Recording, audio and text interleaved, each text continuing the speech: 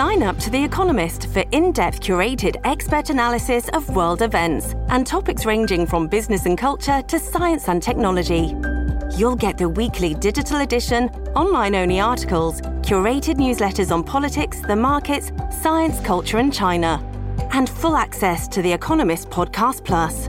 The Economist is independent journalism for independent thinking. Go to economist.com and get your first month free. This episode is brought to you by Shopify.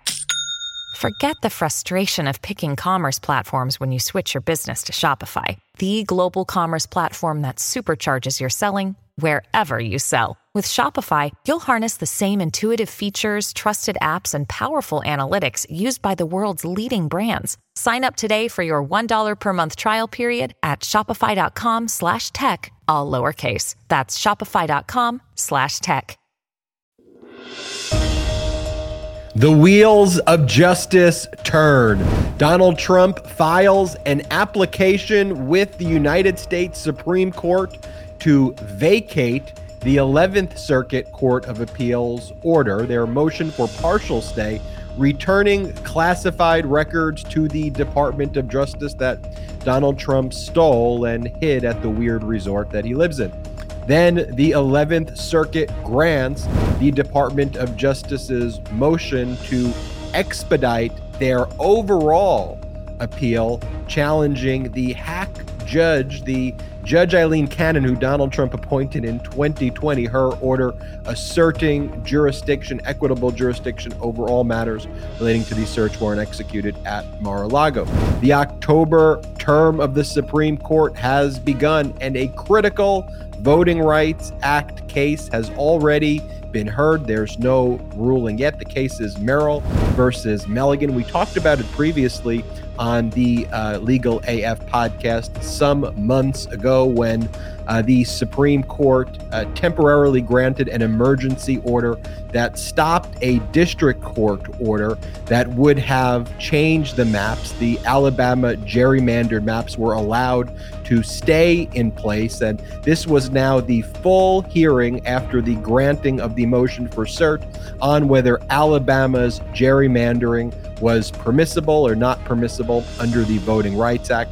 And the Alabama Solicitor General made some really bold claims to try to undermine the entire Voting Rights Act Section 2. We'll talk about that more on the podcast. Also, Elon Musk claims that he is getting ready to settle with Twitter as he approached a trial date in the Delaware Chancery Court on October 17th. Is he playing games? Is this for real? He was getting destroyed in court. We will talk about that. And the January 6th committee is set to resume very shortly. We will talk about what we could expect there. I'm Ben Meiselas, joined by Karen Friedman, Agnifilo. This is Legal AF, the most consequential legal news. Michael Popak is out observing the holidays. Karen, how are you? I'm good. I got my 5th booster yesterday and a flu shot all at the same time. So if I start to glow in the dark a little bit here during the podcast, that's why. You don't glow in the dark, you glow generally. That is what people like to see, your glowing legal analysis. Let's get right into it with Donald Trump's application that he filed with the United States Supreme Court yesterday. This was an emergency application that's filed to vacate the 11th Circuit Court of Appeals order where they granted the Department of Justice's motion for partial stay regarding Judge Eileen Cannon, asserting that she had equitable jurisdiction over the search warrant issues relating to the search warrant executed at Mar-a-Lago.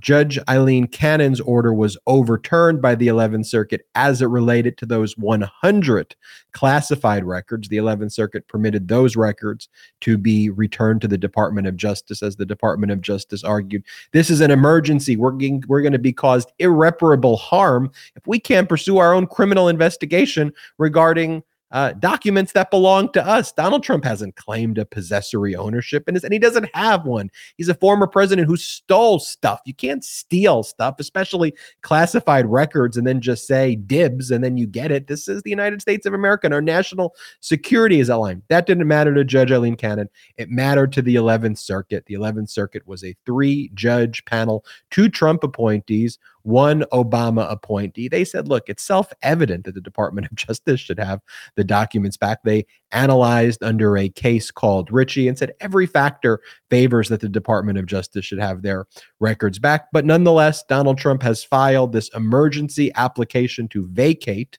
what the 11th Circuit ruled, returning those records. And here's the unfortunate part, Karen. Clarence Thomas is the Supreme Court judge who has previously been assigned, so it's currently the allotted assignment that he has, to oversee emergency orders with respect to decisions reached by the 11th Circuit. So you actually, in weird Supreme Court procedure, which a lot of this stuff really hadn't been invoked, and we hadn't really heard about this so much until a lot of the recent machinations by MAGA Republicans, like utilizing these procedures and processes to undermine our democracy. But we talk a lot about it now. But Clarence Thomas ultimately oversees these emergency orders. Now, he on his own could make the decision to overturn or to vacate the 11th Circuit's order on an emergency basis. His decision, though, ultimately would be revisable or go in front of the entire Supreme Court. It would only be temporary if he makes that such a ruling vacating what the 11th Circuit did. He could also refer it out to the full Supreme Court to make a decision. He doesn't have to make it on his own. But what he's done, at least in the short term, is required the Department of Justice to respond by next Tuesday, 5 p.m. Eastern time. But the very fact that he's involved in this and his wife's an insurrectionist, and it just leaves a very bad taste in my mouth. Karen, what do you make of all of this, all of these machinations? Yeah, look, there's a couple of things going on in this case right now at the same time. As you said, on Tuesday, Trump asked the Supreme Court to issue it's kind of a technical ruling saying that they should intervene because the 11th Circuit did not have jurisdiction to remove those classified documents from the special master's review. If you recall, there's lots and lots of documents, thousands of documents, but the Department of Justice appealed on a very limited basis, saying we just want to take away the 100 or 103 documents from the special master's review so that we can continue our investigation. And what Trump and then the special master can look at the other things and go on a rolling basis, is what Judge Deary, the special master, said he was going to do, and turn those remaining documents over on a rolling basis as he goes through them and as he makes a determination. But what Trump said was that not to overturn, in essence, the most important part of the 11th Circuit ruling, the decision that frees the Justice Department to continue using those 103 documents with classification markings. What they asked the court to rule by Tuesday at 5 p.m. was this very technical ruling saying that the 11th Circuit didn't have jurisdiction to remove those documents in the first place. So even if he wins this small, modest request, it's more his trying to delay, I think, because substantively he doesn't get much from that. I think the more significant thing that's happening in that case is the Department of Justice's full appeal. Originally they just said, Judge Cannon, to the 11th Circuit, we're just saying Judge Cannon was wrong with the saying that the 103 classified documents, we can't have them. And the 11th Circuit, as you said, unanimously ruled on the side of the Department of Justice. But now the Department of Justice has filed their full appeal before the 11th Circuit. And that's the thing to watch. I think that's the more significant part of what's going on here. They're asking for an expedited consideration of their appeal, and I hopefully they will get it. But we'll see where that one goes. The whole thing with the special master really is a head scratcher for me because Donald Trump asks for the special master. The Department of Justice opposed the special master. Then they all submitted their names, put their names in a hat. Judge Deary was Donald Trump's pick. So what does Judge Cannon do? Judge Cannon bends over backwards, finds equitable jurisdiction, that she has equitable jurisdiction over the case, appoints a special master and appoints Judge Dearie, essentially giving Trump everything he wants. Well, Judge Dearie, it turns out, didn't roll over the way Judge Cannon is rolling over for Trump. And so now all of a sudden, Judge Cannon is backtracking and saying, oh, well, Judge Dearie, I'm not going to allow you to create the schedule. I'm not going to allow you to determine timing of when these things happen. I'm not going to let you turn over these documents on a rolling basis. And I'm not going to do anything the way you're suggesting, which begs the question, what do you need a special master for in the first place? I mean, this was what Trump wanted, and this is who Trump wanted. And so now Judge Cannon is saying, no, hold on, I'm going to do this. So that whole thing seems quite strange to me. But I think hopefully this will happen on an expedited basis. The 11th Circuit will allow the Department of Justice access to all the documents, and they can continue with their investigation of all the investigations that the Department of Justice is doing into Trump. I think this is the one that's furthest along and most ripe. And if he's going to, if heads are going to roll, I think it's going to be, in this case, certainly, it's certainly riper to me than the January 6th matter and the others. Well, in many ways, too, it's a slam dunk in the sense of he stole records that didn't belong to him. We know the history and the timeline of even dating back to May of 2021. In terms of intent, Donald Trump was telling Mark Meadows to lie to other senior lawyers affiliated with Trump at the White House, and then after Trump left, to lie to the National Archives that it was just newspaper clippings and it wasn't anything significant. Then the reporting from the Washington Post is that when the National Archives wouldn't go away, that it was actually Donald Trump himself, Karen, who was the one who packed 15 boxes and kind of cherry-picked the documents he wanted to return to the National Archives. I mean, just put that image in your head of Trump rummaging through documents and putting clippings and then putting some classified records to try to act like, oh, I'm returning some of them, and then asking other lawyers to continue to lie to the National Archives, and then eventually the Department of Justice, that all of these records were returned, which they were not. They then have Christina Bobb do a false declaration in June. Christina Bobb ostensibly is Trump's lawyer. She claims that she's not Trump's lawyer anymore and that she's just some news reporter who follows Trump around in rallies, which is a whole nother weird thing in and of itself. But she lies and says all of the records are returned, and she gives a red weld filled with some additional classified records. And then they conduct the search on August 8th, and lo and behold, there's a lot more classified records, including like potentially nuclear secrets in there, complete and utter violations of the Espionage Act, of obstruction. Like the timeline I just did that's the case. It doesn't get more complicated than that in my opinion there. So if I could just say one thing about the case. So if Donald Trump was found physically holding those documents, I would agree with you.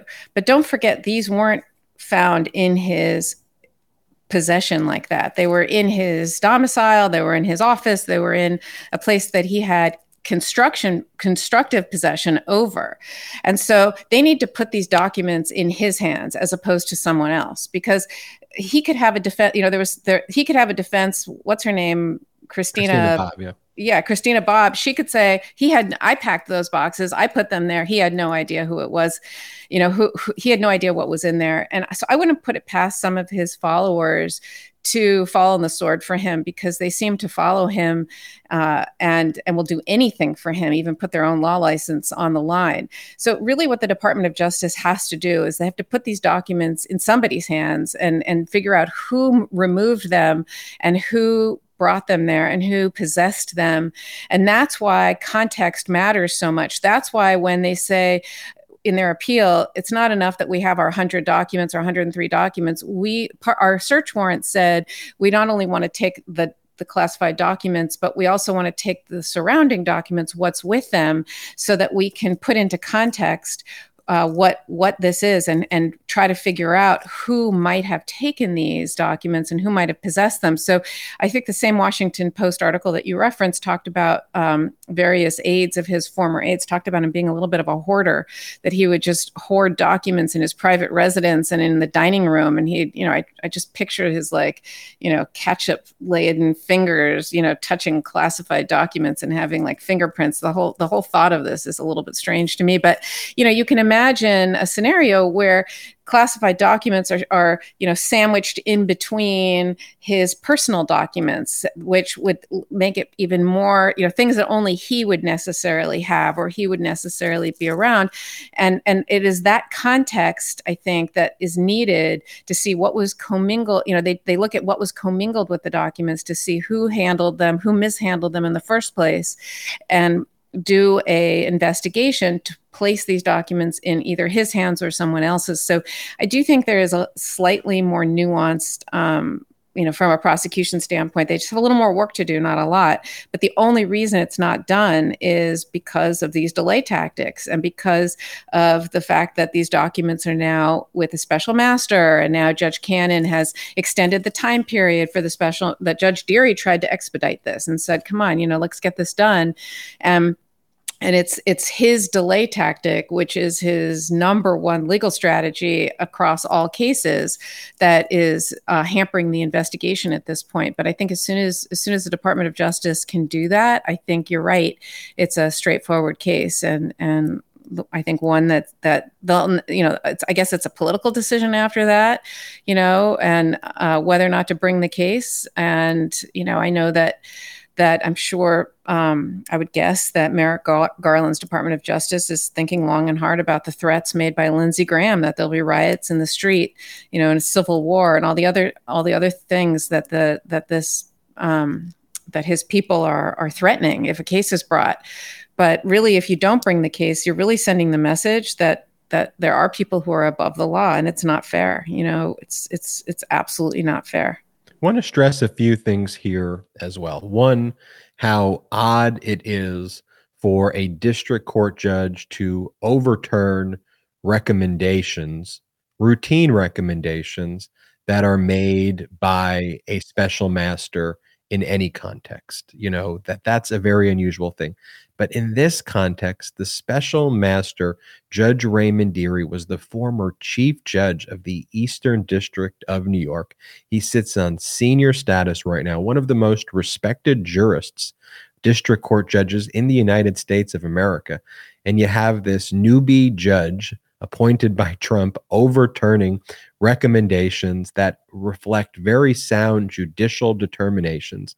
And not just judicial determinations, common sense, like Judge Raymond Deary saying to Donald Trump, hey, can you as the plaintiff just submit to me a declaration under penalty of perjury that these records here are either what was in Mar-a-Lago, or if you claim that these documents are suspicious, and like you claim for all the radical MAGA media that you go on that this is planted, hey, put that in a declaration under penalty of perjury so I know, as the special master, the full universe of records. And that's where Judge Eileen Cannon swoops in and goes, nope, he shouldn't do that. I don't want a plaintiff submitting an affidavit, only the defendant in this case. And the way this case is styled, because Trump brought it, asserting this lawsuit essentially against the Department of Justice for return of property and the injunction and all of those things.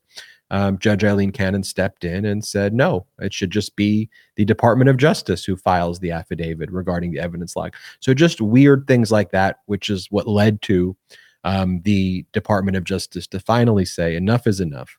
We're filing this motion to expedite appeal. I think at one point the Department of Justice thought that they could live with Eileen Cannon. They've got the special master, as you mentioned, Karen, who's a respected person. Let's just go through the process. We got our classified records back, whatever. But she kept on making these horrible orders, and it was like, enough.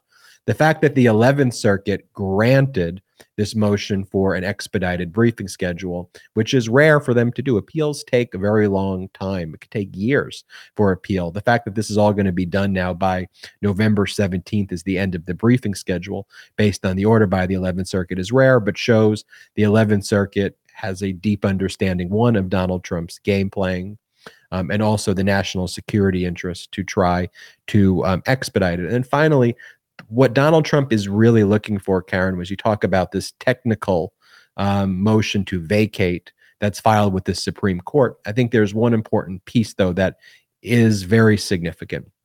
He wants access, and he wants to look at those classified records so that he knows what they are.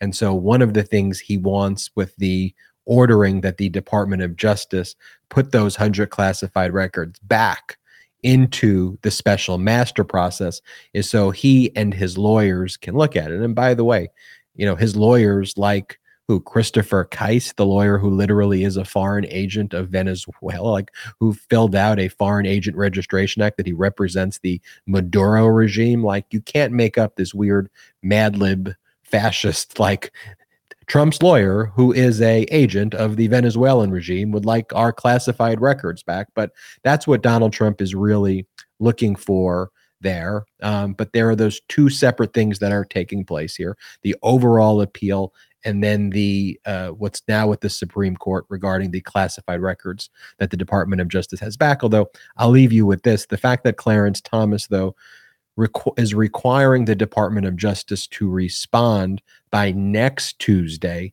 though, also shows that if he thought there was a greater degree of urgency in that request by Donald Trump, he would have made that deadline a bit earlier. But nonetheless, the fact that he's even requiring the Department of Justice to respond to this frivolous motion that was filed with the Supreme Court. I mean, Donald Trump is arguing that the 11th Circuit had no appellate jurisdiction, and he's arguing that this appointment of the special master was a non-appealable order by Judge Eileen Cannon, that she's basically immune from any appellate review. And meanwhile, she did grant an injunction stopping the Department of Justice from utilizing their own records, their own classified records, in a criminal investigation. It's the most unprecedented ruling in the world, in the history of the United States, that you just tell the Department of Justice you have to stop your investigation. But I digress there. Karen, any final points about the proceedings with the Mar-a-Lago search warrant case? What do you predict Clarence Thomas is going to do? You always have to think the worst with Clarence Thomas. I mean, the one thing that would restrain him, I think, here is that the 11th Circuit has a reputation for being a right-wing court, and him tying up the 11th Circuit, which ultimately makes a number of favorable rulings. I mean, you have two Trump judges on this, and this per curiam opinion, that the unanimous opinion that the 11th Circuit reached, overturning Judge Eileen Cannon before.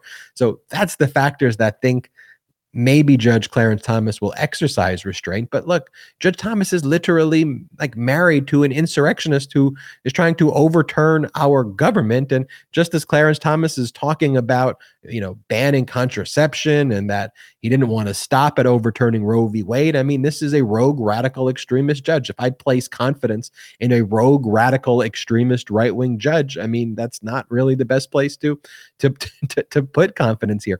But I do say, you go for it. No, I was going to say, can I give you my prediction? Yep. My prediction is that he's going to rule in favor of the Department of Justice for the following reasons. This is such a limited, small appeal, and it's kind of inconsequential. It's not a huge deal, so that he can say, see, I don't always do Trump's bidding. I don't always rule in his favor. I look at things correctly. And so that Trump and all his cronies will have something to hang their hat on to rehabilitate Clarence Thomas. That's what I think. I think, I would never put too much confidence in Clarence Thomas not surprising us with, though, more corruption. But we will see. But ultimately, this is the thing I've told everybody. His decision, though, is still revisable by the entire court. So if he goes rogue here, which would be truly rogue, I truly don't believe that even as radical and extreme right-wing as the Supreme Court is, they would side with Judge Eileen Cannon's opinion here. And we've already seen what the 11th Circuit did in their per curiam unanimous opinion. And there's a reason they did it per curiam. They wanted to send a message, and they used very strong language in their ruling, giving the records back, that it was self-evident. But let's talk about some other things going on before the Supreme Court. The October term has started, right? There's a reason that we've been quiet talking about Supreme Court rulings. The Supreme Court basically left us hanging in the last season, destroying our country by overturning Roe v. Wade and the separation of church and state and the the Voting Rights Act. And you can go through the litany of horrible rulings this radical extremist court made by allowing the proliferation of weapons of war in the streets of cities. I can go down the list in their last horrific term, but they kicked this term off. A new face on the bench, Ketanji Brown Jackson, who made her presence felt and actually made some very, very compelling and strong arguments in the case that we're about to discuss. But the big case this week that I want to talk about is Merrill versus Milligan. This case involves a decision by Alabama, a Republican-led legislature, to gerrymander their 7 congressional districts to basically only allow one district to be represented by African Americans and have African American leadership in that district. The others were just so happened, and Alabama claimed it was, quote unquote, just trying to be race neutral, yet in a state that has 27% of the population is Black, you only have one district that has actual Black representation. And again, Alabama said, oh no, we're just being race neutral. But Alabama made an even more, in my view, outlandish, but an argument to try to just completely repeal the Voting Rights Act of 1965. And they basically argued that Section 2, which prevents discrimination in voting, that Section 2 is itself a violation of the Equal Protection Clause of the 14th Amendment. In other words, trying to stop racism, Alabama argued, is racist. And that trying to help and assist in dealing with systemic racist issues that exist, to even think about addressing that, reflects an evaluation of race, and that violates the Equal Protection Clause of, they don't say this part out loud, but obviously what they're saying is you're violating the equal protection of white Alabamans. And that's a very dangerous precedent. Now, the Supreme Court, who heard oral argument, was a little bit skeptical of those claims that Section 2 itself was a violation of the Equal Protection Clause of the 14th Amendment. But the radical right MAGA extremists on the court seemed like they were willing to uphold the Alabama gerrymandering scheme. And you go back here, Karen, for the past 20 years plus, the Voting Rights Act of 1965, even a little longer, has been under attack by MAGA extremists and the precursor to them, radical right extremists. You have the Shelby decision from 2013, which essentially revoked the pre-clearance requirement. Section 5 of the Voting Rights Act provided that you needed Department of Justice approval or a district court panel's approval if you were changing up your electoral map and doing the gerrymandering to approve it, that it wasn't a racist map. What the Supreme Court did in this Shelby case in 2013 is they didn't say that Section 5 was unconstitutional, but what they said was that the formula for how you determined a Section 5 analysis, which was embedded in Section 4, that formula was unconstitutional to determine where preclearance should apply, and that therefore the effect of that was to basically revoke or remove preclearance. And so that is why what we've seen here, without preclearance taking place, states have put forward racist gerrymandered maps. And whereas before the burden was on the states to justify their maps and it had to be pre-cleared, now the burden falls on civil rights groups to have to file affirmative lawsuits, which could take a lot of time. And as the time inches closer to an election as it works its way through the court. What the Supreme Court has basically said is, too close to an election. And if it's too close to an election, the presumption is going to be let the racist map stand until we have an overall oral argument until after the election. Well, the damage will then be done. And that's what's happened in Alabama. But now they're addressing this racist Alabama map, which the radical MAGA extremists on the court seem okay with that map. But the argument was one to try to even push it forward further and abolish Section 2, which prevents discrimination in gerrymandering processes. Karen, what else do you think is going on here? And by the way, I thought Ketanji Brown Jackson's argument here, when she was speaking, was great. She goes, the 14th Amendment and the Voting Rights Act are not race-neutral pieces of legislation. These pieces of legislation and the constitutional amendment addressed a problem of systemic racism in this country, and it tried to address it. So for you to say that the thing that tried to address it is racist and that we should be race neutral and look away and blind our eyes to the reason that we have the Voting Rights Act and we have the Equal Protection Clause, you are twisting and contriving this to support the exact opposite ends of the constitutional amendment and this major piece of legislation.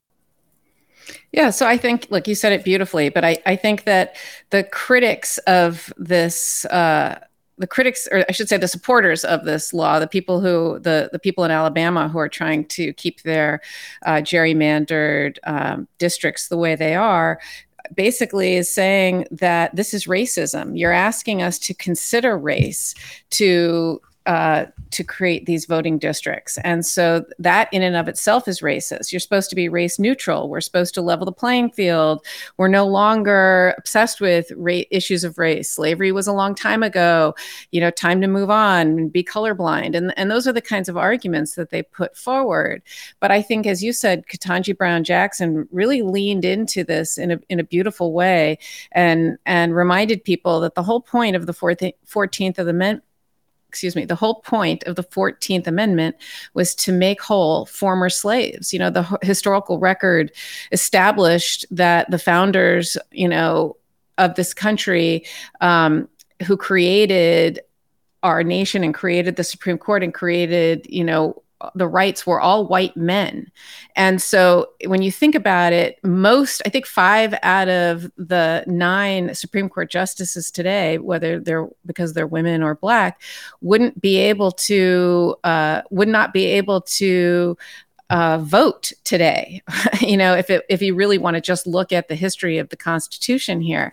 And so there have been lots of laws, including the Civil Rights Act of 1866 and the Voting Rights Act of, I think, 1965, and the 14th and 15th Amendments to the Constitution, all trying to address the issues of inequity and of these freed slaves called freedmen who were not treated equally, and they weren't treated equal to white people. And so the whole point of many of these laws and constitutional amendments was to try and elevate the status of these freed slaves, these freed men, so they could be brought equal to whites.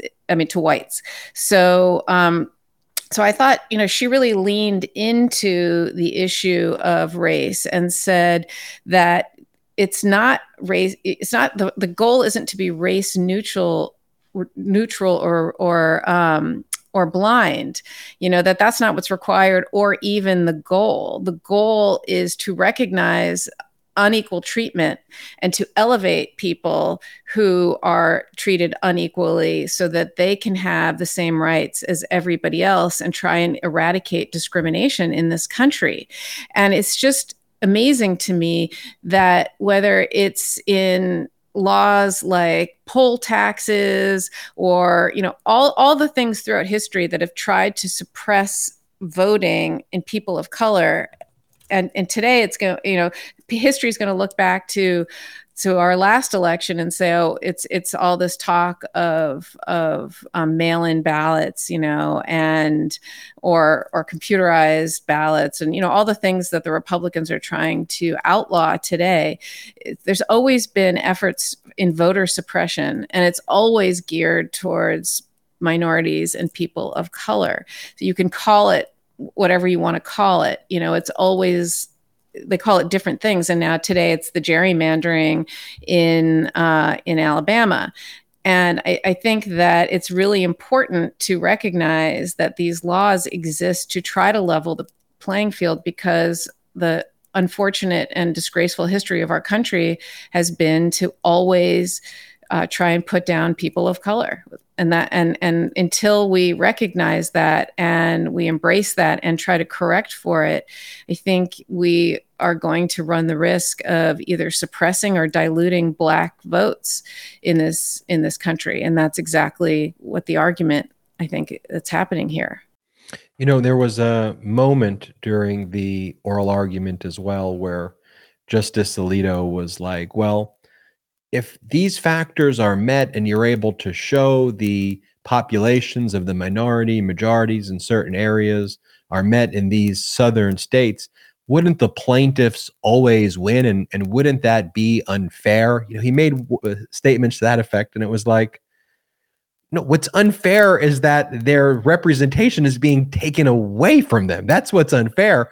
And what he didn't recognize in his statement was that he was acknowledging, or maybe he did, but he just, contorted the own argument. He was acknowledging, yeah, the problem is in southern states like Alabama, like in this specific case, if you have a 27% population as Black, yet they're only represented in one congressional district, that is problematic. And to say that they should have additional districts to be reflective of their actual representation, he views that as like an unfair advantage and a win. No, what's unfair is that African Americans were enslaved in our country and they have unfair advantages, and there's systemic racism in our country, and that these laws that were passed try to address that, to precisely address the problem that we're seeing here in Alabama. Like, this is a case that if there was pre-clearance, wouldn't even be a close call, Karen. I mean, like, just look at the numbers. 27% get one congressional district. That's absolutely insane. That's the exact problem why there was the Voting Rights Act of 1965, to specifically address a situation like this. This just goes to show how important the census is every 10 years. The census, sometimes people get annoyed by it. It's quite expensive. It takes a lot of time, and you have to knock on doors and try to count people. And the 2020 census was a challenge because of the pandemic, and COVID, and people weren't going to open their doors to strangers, et cetera. But this goes to show how the census is such an important part of our history, because the 2020 census is what demonstrated that Alabama is the 27% Black of their voting age population. And it's what allowed this particular scenario to come about, because it showed that given the numbers that exist, they should have 2 voting districts and not just 1 out of the 7. So this is why things like the census is such an important part of our history and our tradition and our laws, and people need to participate, because it's really the only way that you can fight for equal representation in areas like this. Oh, couldn't agree with you more. And then you can't also ignore the fact that the Supreme Court had previously made rulings regarding the census, cutting it off, I think, prematurely during 2020. It's a whole nother conversation. We'll cover that in another Legal AF, but the whole census process was co-opted and corrupted by Donald Trump. Still have a lot to talk about here on Legal AF, but I want to talk about our next partner. It's Bombas. Bombas' mission is simple. Make the most comfortable clothes ever and match every item sold with an equal item donated. So when you buy Bombas, you are also giving to someone in need. Bombas designed their socks, shirts, and underwear to be the clothes you can't wait to put on every day. Everything they make is soft, seamless, tagless, and has a cozy feel. There's a pair of Bombas socks for everything you do. They come in tons of options like comfy performance styles made with sweat-wicking yarns, which means your feet stay cool while the rest of you works up sweat. Bombas no-show socks are designed for comfort while being specially engineered to never fall down. So let your ankles be free to soak up the sunlight. Bombas t-shirts are made with thoughtful design features like invisible seams, soft fabrics, and the perfect weight, so they hang just right. And Bombas underwear is so breathable and fits so well it feels like you're wearing nothing at all, in a good way. And did you know that socks, underwear, and t-shirts are the 3 most requested clothing items at homeless shelters? That's why, and this is so important, Bombas donates 1 for every item you buy. And so far, Bombas customers like you have helped donate over 50 million items of essential clothing. Go to bombas.com/legalaf. That's BOMBAS.com/legalaf and use this code LEGALAF, LEGALAF, for 20% off your first purchase. That's BOMBAS.com/legalaf and use code LEGALAF at checkout. Bombas.com/legalaf, code LEGALAF, and get that 20% off your first purchase. Switching gears here, I want to talk about the Elon Musk potential settlement. Apparently, he's ready to settle with Twitter. He was on the verge of going to trial in the Delaware Chancery Court. The settlement is certainly, he's not getting a discount. He has to buy it for $54.20 a share if the settlement goes forward, as it's being reported. That's still the $44 billion purchase price that he initially said that he was going to pay before backing out and leading to the lawsuit. As he was approaching trial, there was a number of pretrial rulings that were against him. First, like Trump, he wanted to delay, and the Chancery Court judge would not let that take place. There was a number of other pretrial rulings that did not go in his favor. He was asked, and he was ordered, rather, to hand over files about potential investors in a $7 billion equity raise as part of the deal. In late September, the judge denied Musk's demand for additional documents about Twitter's internal measure of robot and spam accounts. In other words, the judge was not buying his arguments that he backed out because of the bots and the spam and all of that he was claiming. And one of the things that the judge recently allowed, remember that whistleblower, Karen, who had fortuitously emerged and made the claim that he was aware, he worked for Twitter, was a hacker, and said that he was aware of all of these bot accounts and claimed to be a whistleblower. May have been a whistleblower. I don't. What the issue is that Twitter basically said that's a little bit suspicious here. The timing's a bit suspicious. I think that Elon Musk is behind it. And the judge allowed discovery to proceed into those areas as well. Elon Musk had to turn over additional records. The judge was very critical of Elon Musk and his lawyers and just how they've conducted themselves in discovery.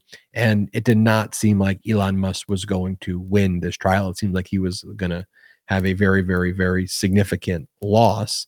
And so I guess to cut his losses, he's claiming he's going to proceed with this acquisition. Although with Elon Musk, it's all games. So you never really know until you know. And it's possible that it's just a delay tactic. The settlement won't materialize like they're supposed to, and then they try to delay the trial. So I think you have to be very careful strategically here if you're Twitter and how you approach this potential settlement agreement. You got to make sure it's real. And with Elon Musk, you don't know if he's actually trying to set up his own bankers, or there's a lot of questions here about what led to this settlement. I can say from a standpoint of Twitter, I think it would be very problematic to have Elon Musk control Twitter. I think just the way he's even conducted himself with this acquisition shows a lack of empathy, a lack of caring, a bully, someone who's willing to dispose of not just Twitter employees, but of the communities that have developed. And I think it is very important. And this is one of the things that the radical right-wing extremists try to do. But it is important for me to have social media platforms that have certain common sense forms of moderation where I don't want hate speech. I don't want Nazis. I don't want to have to go on and see people, hate, spreading hate and Nazis and spreading Putin propaganda and disinformation about pandemics. Like, that type of stuff is problematic. And, if Elon Musk allows all of that to take hold of the platform, I think people are going to run for the hills, quite frankly, because, you just look at what that Truth Social app is like. I mean, it's filthy. It's all QAnon stuff. And it's like, you think about just going to a public square or a public space, or, there are limitations to what you can do. And then you think about going in a private space, though, or going in a mall, and then, people like spitting on your food and yelling at you and giving you the middle finger when you're just trying to interact and have normal, appropriate conversation. So anyway, that's my analysis of the law, and there's my personal feelings. What do you think? So my understanding was that Elon Musk was set to be deposed right before the trial as well in the coming weeks, which seemed like a really short period of time between deposition and trial that's supposed to start October 17th. Do you think that's part of the reason he's saying that they're going to enter into potential plea so that he could delay his deposition and delay the trial? And then that way, as you said, maybe the whole thing falls apart, but at least then he's not forced to be deposed right now or to go to trial right now. Yeah. I think that's the short answer is yes. And the longer answer is he's probably a very difficult client to manage as well. And there's a great degree when you're dealing with him, though, of bad faith, of obfuscation, of vagary, and trying to game the system. And so we're not dealing with, in a litigation, his view of things. He would say he is a rational actor who acts irrationally to try to take advantage of situations. And so, you just have to be very cautious dealing with him. Yeah, no, this is definitely one to watch. I have to say I'm slightly disappointed in Twitter why they're pushing this. It's because I think it's the end of Twitter, but who knows? I'm sure they have their reasons why they're pushing. Well, this I think they have a lot of money. The reason is money. I think it's that simple. The share price, whether it trades in the 30s, 35 range, Twitter has not done a good job monetizing their platform the same way Google has with YouTube and other social media platforms are. And so I think you have directors there who believe they have a monetary fiduciary obligation that the stock price is never going to go higher than 54.20. And Elon Musk picked 54.20 because it has 420 in it, and he thought it was funny. And I think if you're a board of director on Twitter, you're thinking we're never going to get higher than that, or it's going to be incredibly high. And a lot of our investors will get an exit. Remember the people who are on the boards of these and the people who are pushing for these are shareholders, and usually institutional shareholders who want a return on money. And they're going to make a lot of money from this transaction. But to your point, Karen, they've really kind of sold out. Not really, they did sell out the community on Twitter. And I think it will lead to the inevitable destruction of Twitter, although I would not like that to be the case. But I do think when you are a platform like Twitter, or you do have, and you are a public company, I guess it is upsetting sometimes to see them view it so crudely when they do play an important function in discourse and in communications, for them to just sell out this way. But nonetheless, that's the situation. We'll see what happens. But, it's why we at the Midas Touch Network make sure that there are lots of groups that we're really big on Twitter, or we're really big on TikTok, and we're really big on just one of these, but not the others, right?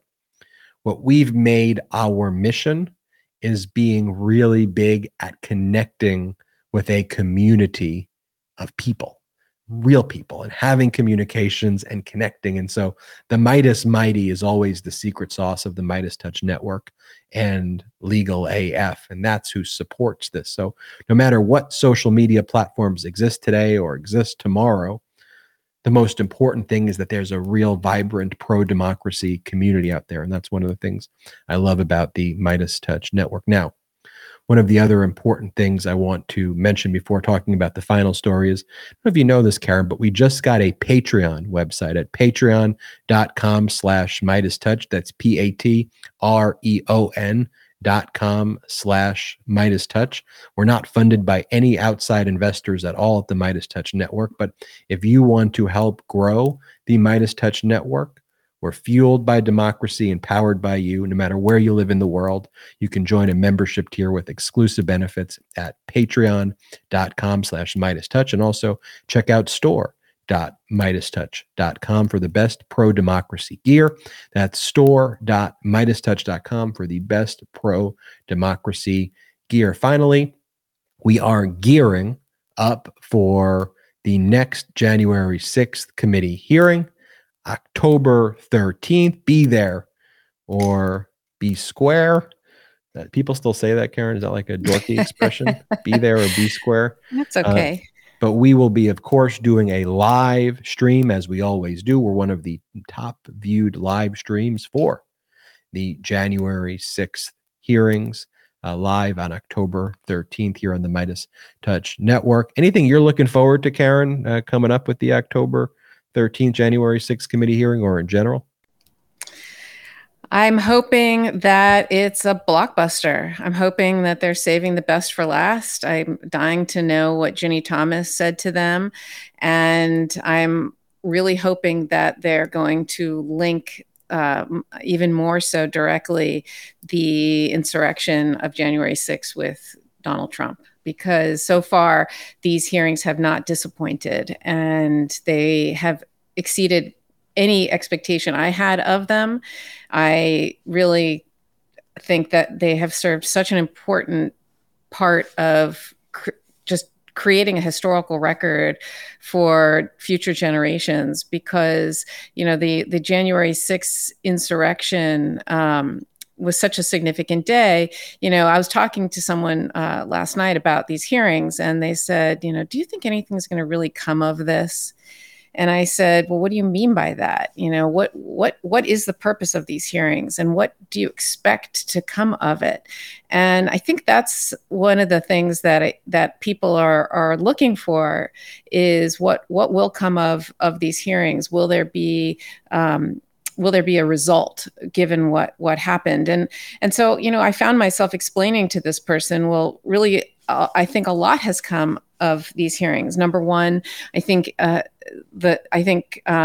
House did their job by holding these hearings, and so creating a historical record, as I said, for future generations, just so that people know exactly who did what. They interviewed thousands of people, and there is a record of what happened on that day. And there's also been lots and lots of prosecutions. I think we're up to 800 or 900 at this point. And so that to me is one really important part of it. Another important thing that these hearings have done is there's a lot of people, and I hate to admit it, but myself included, after January 6th and after Trump, so many of us I was traumatized by the whole Trump 4 years, as well as the January 6th insurrection, that I was so relieved that Joe Biden was our president, that I just kind of felt like, let's just move on. Let's just move forward, put this past us, think about this as like just this ugly part of history, and let's just move forward. I don't want to think about it. And so when the January 6th hearings came about, part of me was like, why are we bringing this up again? It's like an ugly part of our history. Can't we just move forward?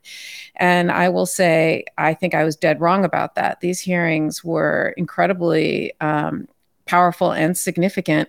And really, the people like me who thought, can't we just move on? We shouldn't just move on. And we need to really understand what happened, how significant it was, how close we came to civil war and to a coup and overthrowing democracy in this country.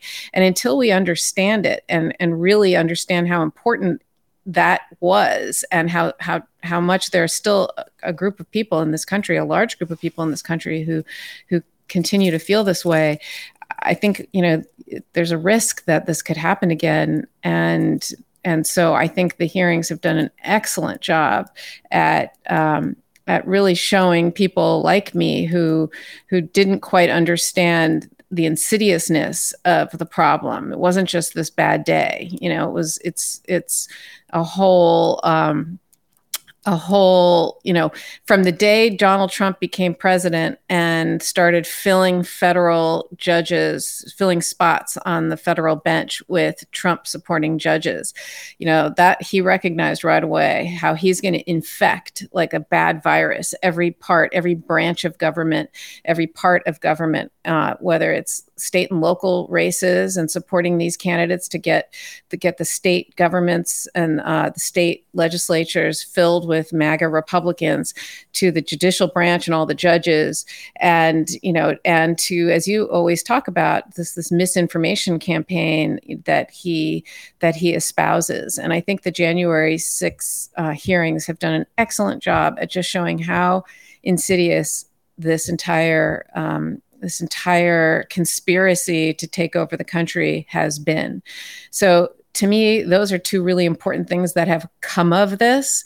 But I think what a lot of people are looking for is handcuffs on Donald Trump. And that's what they want. They want him to be arrested. And I kind of hope that, that's the one criticism I have of these hearings so far is somehow there is that kind of missing link, between all of this and him directly. There's a lot of circumstantial evidence, but I would love to have the smoking gun.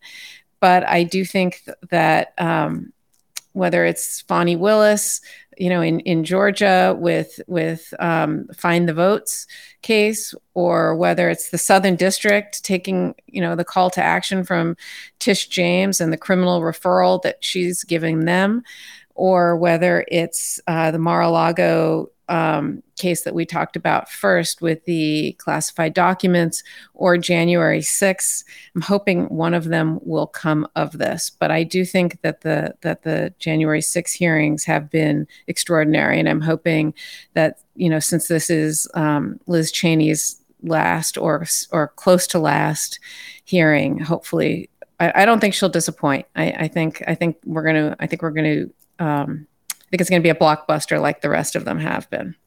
The January 6th committee hearings, though, I think also injected like a booster shot of democracy at a time when we needed it the most. In addition to the proceedings that were taking place, I think it just injected a sense of energy and passion and a rallying call for democracy. And we've always framed the issues here at the Midas Touch Network as pro-democracy, and that this is a pro-democracy network and community, which includes Democrats, independents, and people who still may identify as Republican, but not MAGA Republican, and people who are leaving and feel like they are partyless at this point. But it's all under the rubric of pro-democracy.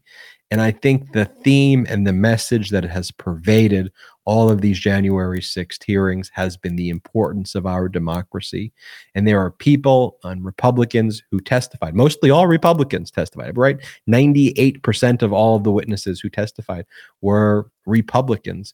But you saw a difference between a Republican who we could have policy disagreements with, but who support our Constitution.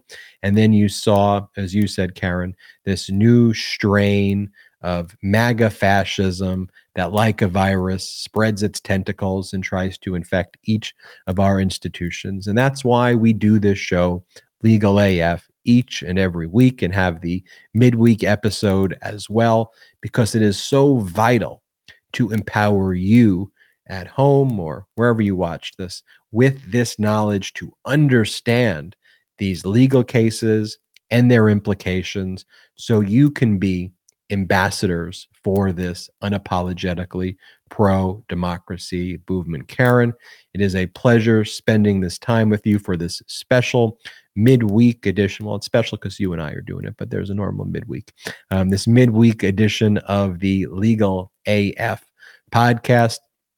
Everybody, make sure to go check out our Patreon website at patreon.com/MeidasTouch, patreon.com/MeidasTouch. Now's the time to also check out store.MeidasTouch.com. If you are watching this on YouTube, please make sure you hit the subscribe button now, and do me this one other favor. Wherever you get audio podcasts, make sure you download this and subscribe on the audio podcasts. Play it on the audio podcast. You could re-listen to it as well. It helps with the algorithm there. So make sure you check that out on the audio and leave a 5-star review. Will you? It takes you 2 minutes to leave a 5-star review, and it's so great and always warms my heart when I see those good reviews and honest reviews. If you have criticisms, I could take them. So send them those, well, whatever. But leave a 5-star review. And I want to thank our sponsor again, Bombas, bombas.com/legalaf. I wear Bombas, and I know you do too, Karen. So it's great to have them as a sponsor. Again, check out bombas.com/legalaf. Ben, let me just say one thing before you sign off. Bombas really are better socks than any other sock. They are exceptional. And if you're on the fence and you're looking for a new pair of socks, these are your socks. And it's great that they donate a pair, but that is not the main reason, I think, to buy them. I think they really are better than every other type of socks. They don't bunch up. They don't fall down. They're more comfortable. They hug your feet beautifully. And I know this is totally off script, but I've been a Bombas wearer for many, many, many years. And I always get them as gifts for people because I do think they are that much better than all the rest. So I highly, highly recommend them. That's all I want to leave you with. That's a great way to leave the episode, Karen Agnifilo. Appreciate it. I'll see you next time on the Legal AF podcast with Midas Touch. I'm Ben Meiselas, joined by Karen Friedman Agnifilo. Until next time, shout out to the Midas Mighty.